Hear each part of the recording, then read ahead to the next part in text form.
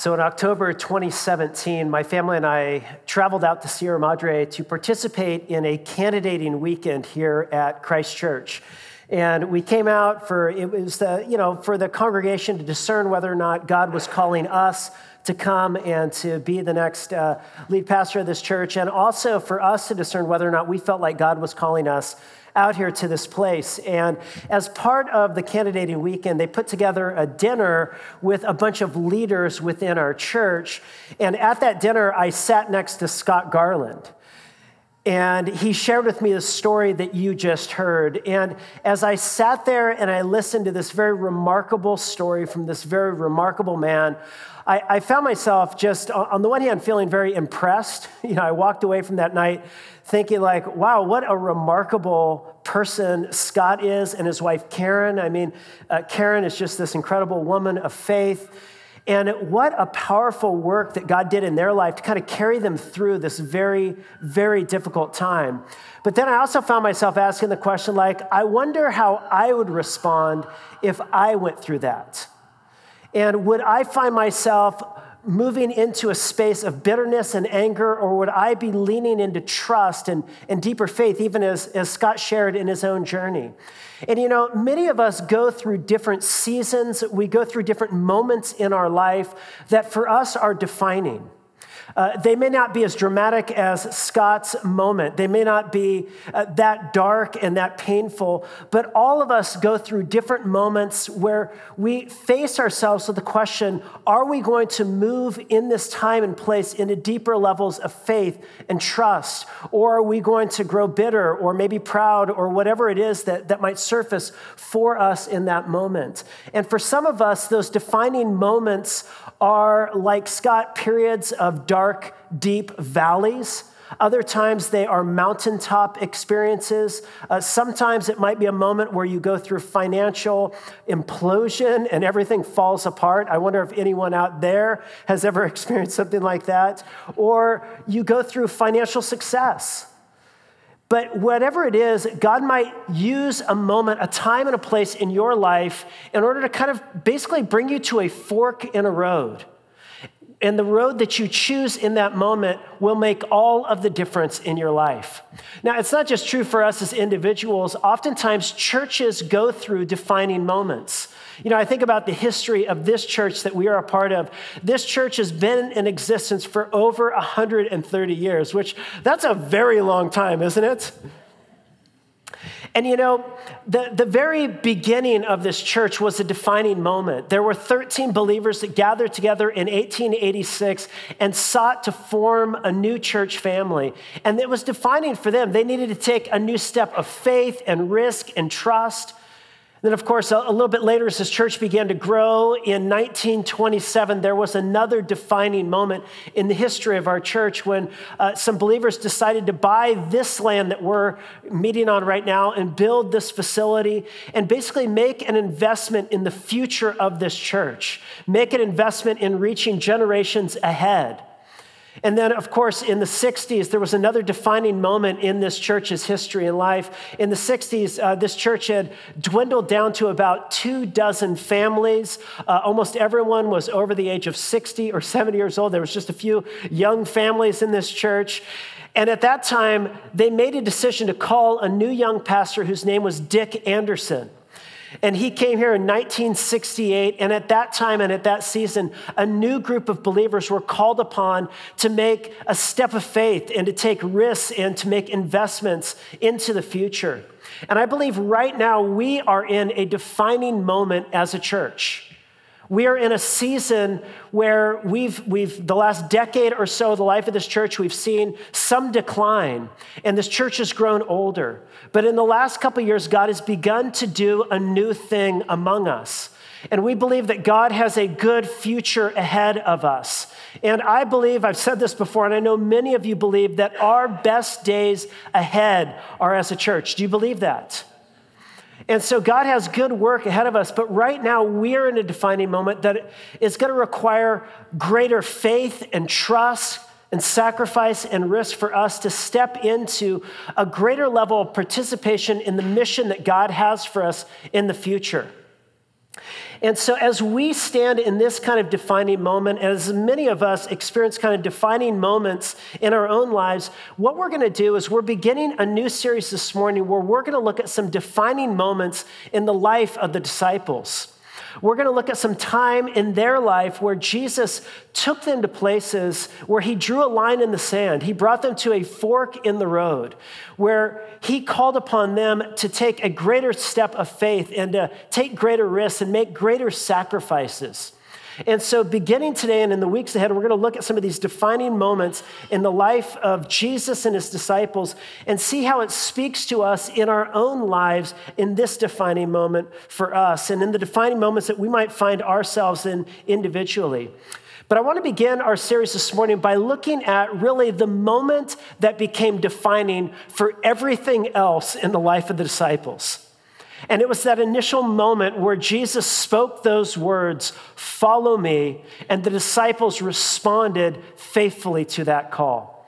And so I want to draw your attention to the original call story of Simon and Andrew, of James and John, found in the Gospel of Mark. So if you have a Bible, why don't you turn with me to Mark chapter 1. It begins like this in verse 14. It says, "Now after John was arrested," now stop there. This is a time marker, and it's to tell us that the era of John the Baptist, actually the era of all of the former prophets, had now come to an end.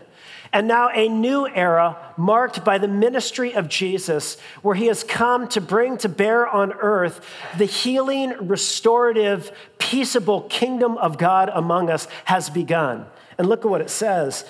"After John was arrested, Jesus came into Galilee proclaiming the gospel of God, putting us all on notice that a new age has dawned. He says, the time is fulfilled. The kingdom of God is at hand. Repent and believe the gospel." And then notice right after Jesus announces that the inbreaking of God's healing, restorative kingdom has begun, notice the very first thing that he does, verse 16, it says, "Passing alongside the Sea of Galilee, he saw Simon and Andrew, the brother of Simon, casting a net into the sea, for they were fishermen. And Jesus said to them, 'Follow me.'" Isn't it interesting? This is the first place in the gospel where Jesus looks to or for men in the eyes who have names and faces, and he speaks to them. And notice the very first thing he says. It's the simple phrase, "Follow me." Follow me. You could say, if you wanted to sum up Christianity in its essence, it could be summed up in this phrase, "Follow me." You know, very often religious people get on about all of the wrong things, and sometimes people go to churches in order, for the same reason that they listen to AM talk radio or Fox News, or they read the editorial page in the New York Times. And why is it that you read the editorial page in the New York Times, or listen to watch Fox News, or listen to AM talk radio? Typically, it's not to have your own opinions and ideas challenged, is it? It is basically to have somebody reaffirm that you're right and everyone else out there is wrong after all. And many times that's why people go to church, to reaffirm that they're right and everyone else outside is wrong. But listen, that's not what Christianity is all about. Christianity is about following Jesus. You know, it's funny, I had a friend who, a very unchurched person, and she got to know Alicia and I, and one day we were sitting around and she said, "You guys are Christians, right?" I said, "Yeah."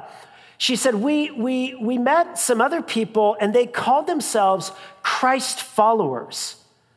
She said, "Is that like the really serious type of Christian?" You know, are there two versions of Christianity? You know, there's kind of the entry level, but then there's the step up version. But listen, being a Christ follower, being somebody who follows Jesus is not the step-up version of Christianity. It is Christianity. Christianity, in its essence, is the faithful response to that call from Jesus, "Follow me." But what does it look like to follow Jesus? What does it mean to really be a church that is centered and that's built around this call from Jesus to follow me? And I think Jesus actually helps us answer that question in this little story. In some ways, this story gives us a window into what it really means to follow Jesus. And I think what we're going to see in this story is that to follow Jesus means at least three things. Number one, I think what he's showing us here is that following Jesus, when Jesus says, follow me, what he is calling us to is, number one, allegiance to the person of Jesus. Look back at the story. Look at what it says. It says, again, passing alongside the Sea of Galilee. There's an image of the Sea of Galilee. This was actually the venue of Jesus' earthly ministry. This is the main place where he spent most of his time in his earthly ministry, which isn't that just a gorgeous place to do ministry? Isn't it a gorgeous place to do just about anything? Well, Jesus was there passing alongside the Sea of Galilee, and he saw Simon and Andrew, the brother of Simon, casting a net into the sea, for they were fishermen. So the fishing industry was huge around the Sea of Galilee. There was said to be maybe over 300 fishing boats that regularly practiced kind of a commercial fishing trade around the sea. There were 16 ports. This is an image of an archaeological find that dates back to the first century. This has been called the Jesus boat. And it's an archaeological artifact of a first century fishing boat. It probably looked something like this in its heyday. But what these fishermen were after was a prized fish that existed there in the Sea of Galilee. It was the red-bellied tilapia. And people from all over the Greco-Roman world longed to have this fish. It was a real delicacy. And so they would catch it, and they would fillet it, and then they would put it on the grill, and then they would put it in a warm tortilla with a little mango salsa, a couple slices of avocado, and a nice crema sauce. And they would just enjoy you're feeling it, right? The fish tacos. And that's what they were thinking around the Greco-Roman world. We love this stuff. And so Simon and Andrew, James and John, they were in the fishing business. Now, don't think about these guys as kind of impoverished. No, they had a vibrant, effective fishing business. They owned boats. They had hired hands. They were making money. They were doing business. But right in the middle of their workday, right in the middle of them out there on the lake with their father and cleaning their nets, and they're in the middle of work, Jesus shows up. And he speaks this word, follow me. And I want you to notice how they respond. Notice when Jesus says, follow me, you notice what it says. The first thing they did, it says, they left their nets, and then they left their father, and then they followed. It's interesting when Peter looks back on his own life at one point in the Gospels, and Jesus tells the rich young ruler, if you leave your resources and you come follow me, you will have treasure in heaven. Peter picked up on that and he says, we've left everything, Jesus. What are we going to get? But it's interesting, Peter frames his own life of following Jesus as a life that first began with leaving. He left his career, his fishing boats. He left his possessions. He left his father. He left family. Now, it wasn't an absolute leaving because, of course, as the gospel writers go on, you see that they still have in their possession a boat that goes back and forth oftentimes across the Sea of Galilee. Peter, at one point in the gospel, goes back to fishing. A little bit later in this chapter, he visits his parents' house. So it's not an absolute abandonment of his possessions and of his family and of his career. It's a relative abandonment. But I think what it's saying is that in following Jesus, all of a sudden, Peter had a new priority in his life. He had a new center out of which his own life orbited around. In other words, Jesus became his supreme passion. He made Jesus and Jesus' kingdom and his values and Jesus' own opinion of him and the way Jesus viewed reality became definitive for Peter and Andrew and for James and John, and they oriented their entire life around Jesus. In other words, When someone responds to the call from Jesus, follow me, what it means first and foremost is that they pledge their absolute allegiance to Jesus and to his kingdom. Dietrich Bonhoeffer put it like this. He said, when we are called to follow Christ, we are summoned to an exclusive attachment to his person. And I was trying to think if there are other places in life where this kind of attachment to a single person appears. And the only thing I could think of is in the vows in marriage. Now, I'm a pastor, and so I perform a lot of weddings. One of the things I don't allow people to do is write their own vows. And I don't like them to do that because they never know what to write. They always write about every way in which they're feeling on this day and how they feel so in love and this, that, and all this other thing. And all of us who are sitting there watching the wedding say, look, we don't care how you feel today. It doesn't matter. Or maybe that's just how I feel because...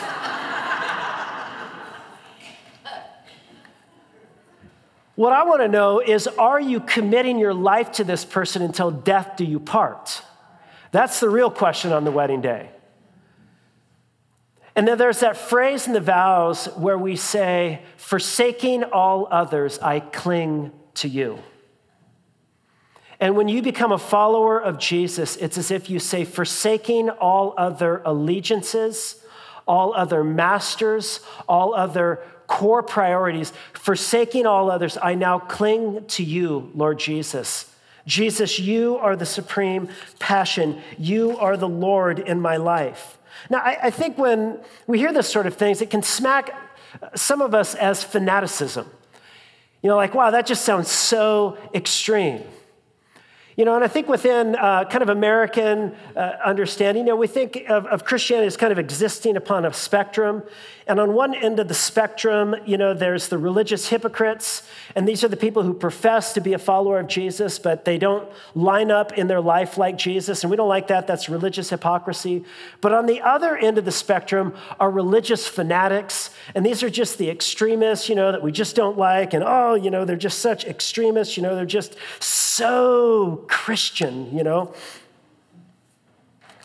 And of course, it's true that fanaticism can be a problem in our world. And sometimes fanatics and extremists become fanatical and extreme, self-righteous, judgmental, and critical people. And of course, that's not what Jesus is calling us to here. But nor is Jesus calling us to moderation. You know, when Jesus says, follow me, he puts it like this. He says, if anyone would come after me, let them deny themselves, take up the cross, and follow me. Does that sound like moderation to you? Take up your cross, be willing to die? No, Jesus doesn't call us to moderation. Nor is he simply calling, a few good men and women, a few Marine types, to a real radical form of Christianity. The rest of us can live compromised lives. No, Jesus calls you. He calls me. He says, if anyone, here's what it's going to cost you. Listen, fanaticism, extremism is not the problem. It's the wrong kind of fanaticism. It's the wrong kind of extremism. You know, when Dr. Martin Luther King Jr. was put in the Birmingham prison, he wrote a letter to a group of pastors who had accused him of being a religious fanatic. They said, you're so extreme, can't you be more moderate? And in his response, Dr. King said this. He said, the question is not whether we will be extremists. He says, everyone is an extremist for something. He says, the question is, what kind of extremists will we be? Some of you are extremists for that game that's going to be played next Sunday, and for a team that's playing that game. And some of us we're kind of extremists for, any number of things. But Dr. King says the question is not whether we will be extremists, but what kind of extremists we will be. Will we be extremists for hate or for love? He says Jesus Christ was an extremist for love and truth and goodness. And we are called when we hear this call from Jesus, follow me. Faithful response means to pledge our loyalty and our devotion to Jesus. Forsaking all others, I cling to you. You define me. You call the shots in my life. You are Lord. I will not follow you if, but I will follow you regardless. So number one, following Jesus means allegiance to the person of Jesus. But secondly, to follow Jesus, when he says, follow me, it also includes a devotion to the way of Jesus. Now, again, looking back at our story, Jesus said to them, follow me, and I will make you fishers of men. And immediately they left their nets and they followed him. And then going on a little further, he saw James, the son of Zebedee, and John, his brother, who were in their boat, mending their nets in the middle of work. And immediately he called them, and they left their father Zebedee in the boat with the hired servants, and they followed him. Have you ever wondered what was it that caused these men in the middle of a workday to leave everything to follow a perfect stranger? You know, they didn't have the four Gospels at this time. Now, one answer to that could be, there has never been a more beautiful and compelling figure in all of human history than Jesus. And so when Jesus speaks, you attend to that voice and you follow. And I think that's one answer. But I think another answer is that when they heard the call from Jesus to follow me, what they heard was an invitation to do something that other young men in the ancient world were being invited to do by other rabbis and leaders in the first century. Namely, they were being invited to apprentice themselves to a master teacher. The word disciple in the original Greek is the word mathetes, and the word it could be translated as learner. And a disciple is somebody who attaches themselves to a master teacher in order to learn a body of teaching and to learn to imitate and practice their way of life and then to carry forward their mission in the world. Now, of course, in the first century, Jesus wasn't the only one to have learners, to have apprentices, to have disciples. John the Baptist had disciples, and the Pharisees had disciples. And these were guys who gathered around them to learn a body of teaching and to learn a way of life and then to practice in their mission. And it wasn't just, in the first century. I mean, Buddha had disciples and Socrates had disciples.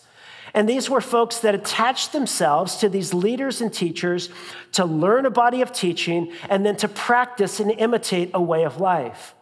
And so when these young men heard Jesus issue the call, follow me, what they were hearing was an invitation to attach themselves to him as their rabbi, to learn his teaching and to practice his way of life. Now, it's important to point out that in the first century, they were not simply about learning a body of teaching. Very often in our own church environments, we're all about learning doctrine. And so learning propositional truths is of great importance. And of course, that was a part of what discipleship involved and included. But for them, it was way more than simply learning a bunch of propositional truths. They were learning from their master a way of life. In fact, it was common among the ancient rabbis, if the rabbi, he had a group of disciples around him, those disciples would follow that rabbi everywhere he went. And if the rabbi fasted 3 times a day, then their disciples would fast 3 times a day. If the rabbi had a special blessing that he spoke over the food, then the disciples would engage in this special blessing over the food. If the rabbi had a very peculiar way in which he engaged with people who were on the margins of society, then the disciples would embody that own practice in their way of life. And this is what Jesus was inviting his original followers to do, not simply to learn his teaching, but to begin to practice his own way of life. Jesus would later put it like this. He says, when a disciple is fully trained, they will be like their master. And so what does it mean to be a follower of Jesus? It means to learn his way of life. Now, of course, what does this assume? It assumes at least 2 things. Number one, it assumes that you and I need help on how to live. It was the great philosopher Jean-Paul Sartre who said that everything has been figured out except how to live. Now, if you have life figured out, like if you don't struggle with anxiety and fears and anger and bitterness and struggle to forgive other people, if you know how to love your next door neighbors really well and care for the poor really well, like you just got life down, then discipleship is just not for you. But if you, like me, need help to know how to be a better father and a better husband or wife or student or son or daughter or employee or manager or whatever, if you need help, then discipleship is for you, because when you attach yourself to Jesus, you learn his unique way of life in this world. You see, Jesus Christ, as Dallas Willard points out, was not simply nice. He says in a lot of our imagination, Jesus was just a really nice person. He went around, patting the little children on the heads and being nice to all the outcasts. Jesus, of course, he was nice, but Jesus was also brilliant. Jesus was the smartest person to ever walk the face of the planet. And get this, he said, I came so that you might have life. I came to teach you how to live. Dallas Willard goes on, he says, sometimes, he says, when I was growing up, people taught me to share the gospel like this. They said, you go up to somebody and you say, if you were to die tonight and God were to ask you, why should I let you into heaven? What would you say? He said, I don't like to walk up to people and ask them, what if you die tonight? What are you going to do then? He says, I like to ask people, what if you don't die tonight? Who's going to teach you how to live? And listen, what is Christianity about? What is following Jesus about? It's about learning how to live from the Master. And the place we learn how to live from our Master is in community with others who are trying to live well from the Master Jesus. When I was growing up, it was really popular for people to talk about discipleship in terms of me, I'm a leader, and so I have somebody that I personally am discipling, and you would walk around and say, who are you discipling? Of course, that's a valid question. Who are you mentoring? Who are you investing your life in? But there is also another question you can ask, which is, do you want to just attach yourself to one person to learn how to live from that one Christian? Because if you attach yourself to me, you're going to learn how to live you're going to learn certain things from me. And then other things that I do, you will not want to learn.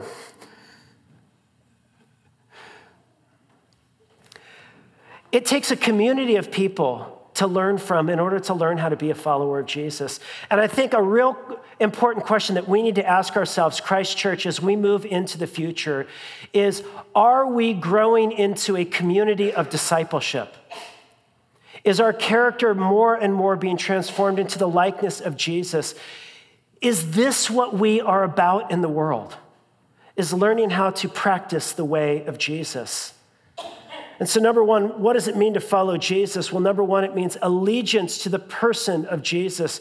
Secondly, it means devotion to the way of Jesus. But thirdly and finally, to follow Jesus means participating in the mission of Jesus. Notice what he says. He says, follow me and I will make you what? Fishers of men, or fishers of people, in a more gender inclusive sort of way, which is certainly what Jesus meant. But what does it mean to be a fisher of people? I mean, if you stop and think about it, that almost sounds like a little bit of a negative metaphor, doesn't it? Because fishing is not a good situation for the fish, is it? Like it gets chopped up and it gets cooked and it gets eaten. So sometimes, actually, in every case, fishing does not go well for the fish. And sometimes the church's efforts to engage in mission do not go well for people. Jesus actually criticized the religious leaders of his day because he said, you traverse heaven and earth in order to get one convert. And when you win them over, you make them twice as much of a son of hell as yourself. And very often, religious communities go out and they try to convert people, and their very efforts wind up training and forming people who are self-righteous and judgmental and critical and very much ugly to be around. And that's certainly not what Jesus is calling his followers to. In the ancient world, the sea was a metaphor. And symbolically, the sea was a place of darkness and chaos and evil. And so I think what Jesus is getting at is he's saying, look, I want you as the church to be agents in my work to draw people out of the darkness and out of the addictions and out of the bondage and the anxieties and the fears and out of all the dysfunction and the sickness and everything that's wrong in this world. I want you to be an agent of mine to draw them out so that they can enter into my light and my love and my healing. And this is the mission of the church, is to join with Jesus in this work of going out and drawing people out into lives of light and love and healing. Now, of course, Jesus is not presenting us as heroes in this story. We are not the people that ultimately are rescuing people. Rather, we are beggars showing other beggars where they can find bread. And the bread that we have found is the grace and mercy of Jesus. He is our light. He is our healing. He is our salvation. And so our desire as a community is to draw people out and to point them to Jesus. This is the mission that he has given us. Now listen, as we move forward in the weeks and in the months ahead as a church, it is God's call upon us to follow his son, Jesus. It is our responsibility as a church to give our primary allegiance to the person of Jesus. It is our call as a church to practice the way of Jesus and to learn his life and help others learn his life. And it is our call to participate in the mission of Jesus. That is what God is calling us to be about as a church. Next week, we are going to be sharing with you some really kind of important, exciting news about some work that we are going to engage in as a church in the next couple of years. We're going to seek to renovate our facility, and we're going to make some strategic investments in our operating budget. And so next week, you'll want to come back and hear all about that. We're going to hand out a brochure to kind of let you know about what's going on. But I want to make this point this morning. The reason why we are doing this is because God has called us as a church to be an agent in his mission in this world.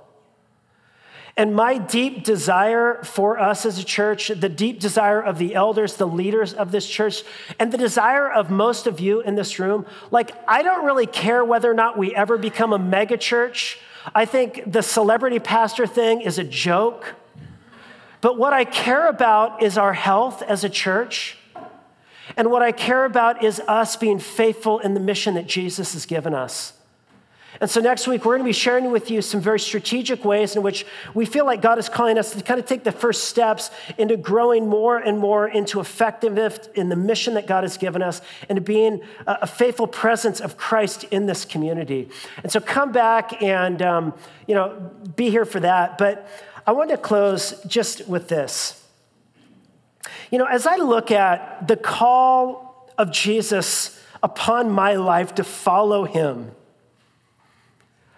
it feels, to be quite honest, a little bit overwhelming and daunting.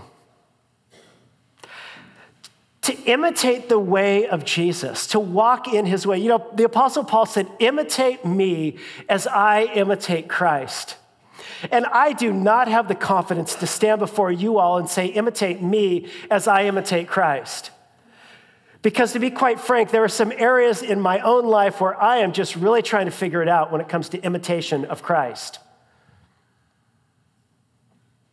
And really, as we look ahead as a church, and we deeply desire to be this church that's faithful to Jesus, that's walking with Jesus, that's a community of discipleships, that's making disciples in Sierra Madre and in San Gabriel Valley and out being agents of his mercy and justice in the world. Like, as we move out, like, that feels daunting. But here's the good news of this text. According to Jesus, at the end of the day, this kind of transformation into this kind of compelling community, into this kind of compelling individual, into this kind of compelling humanity is not dependent upon you and me alone. Jesus says, I will make you become. You know, in the ancient world, all the commentators point this out. They say the thing that causes Jesus' call upon his disciples to stand out among all of the other kind of groups that were making disciples in the first century is that Jesus calls personally his disciples to himself. In the ancient world, like if you wanted a rabbi to take you on, you would go up to him and you would have to show him your chops. You would have to show him, that you had memorized the book of Deuteronomy backwards and demonstrate that for him and kind of like show your worth. And he would say, well, maybe if you're worthy, you can be my apprentice. Jesus stepped into this little podunk seaside village in a backwoods part of the Roman Empire. And he walks up to these guys who really didn't have a whole lot going for them. And he said, I am going to make you into something that on your own you could never become. And this is the promise of Jesus upon our life, is that he will make us into something that on our own we could never become by his own grace and spirit and love. Let's pray together.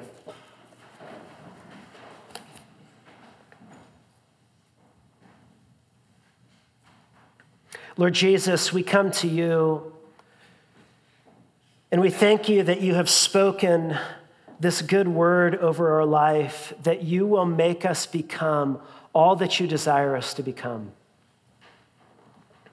I pray, oh God, that you would enable us by your Spirit to submit to this process of transformation in our own lives. I pray, oh God, that you would help us as a church family to submit to your lordship in the life of this church. That you would be our greatest priority, that you would be our greatest treasure and love. God, we pray that you would use us for your purposes and for your glory in this world. And we ask this in Christ's name. And all God's people said, amen.